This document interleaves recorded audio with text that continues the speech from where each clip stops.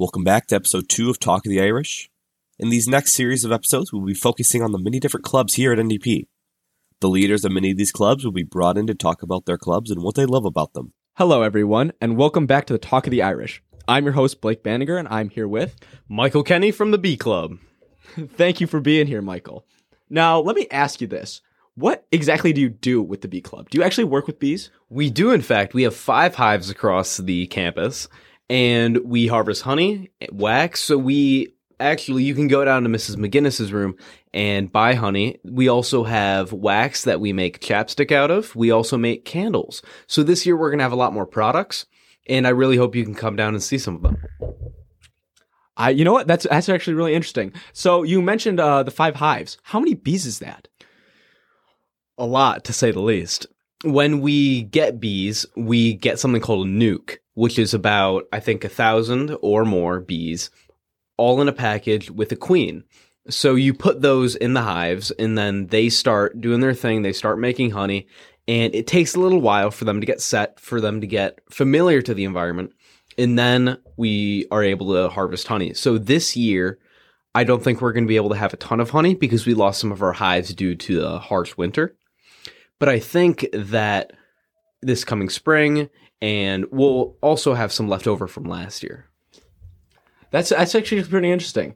So, I honestly don't know a whole lot about bees. So how do you actually get their honey out? And like their honey and the wax? Like how do you actually get that out of the hive? So what we do is we dress up in those big comical bee suits, all the big white ones, and we go down to the hive, and we basically take out these little planks that have all of the honeycombs. So, the hexagonal things. Mm-hmm. And we take them out and we bring them inside.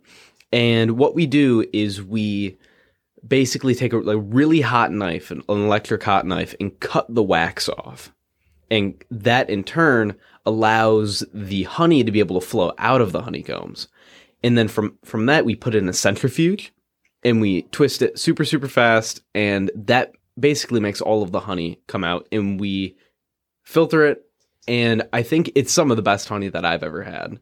And the process, it's very clean, and it retains a lot of the natural flavors that you find out in the wild. And this year, I believe we're also going to be planting some very interesting flowers. So when you have a flower like an orange blossom, lilac, lavender, you'll get some of the flavors from that in the honey. And you'll get some of those essences in the honey, which I think is really, really cool. And that'll really help develop the interest in honey. So honey taste is really that much affected by what they eat?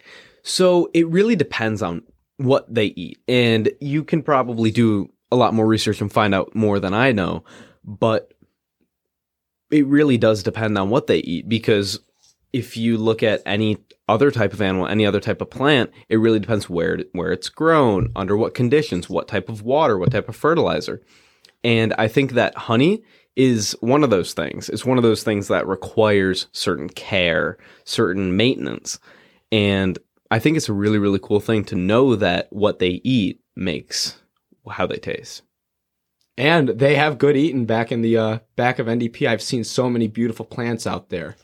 And so actually going a bit back, so these bee suits, so how do they really protect you? Is it just it's just a really thick suit that they can't sting through?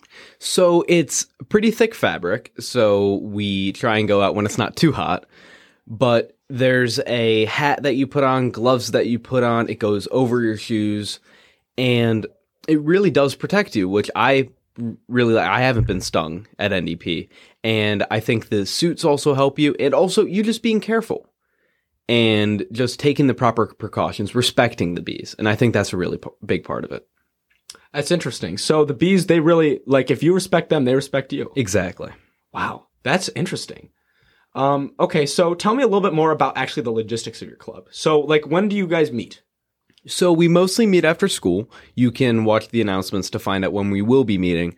Tommy Fletcher will be sending out some emails in his e-board.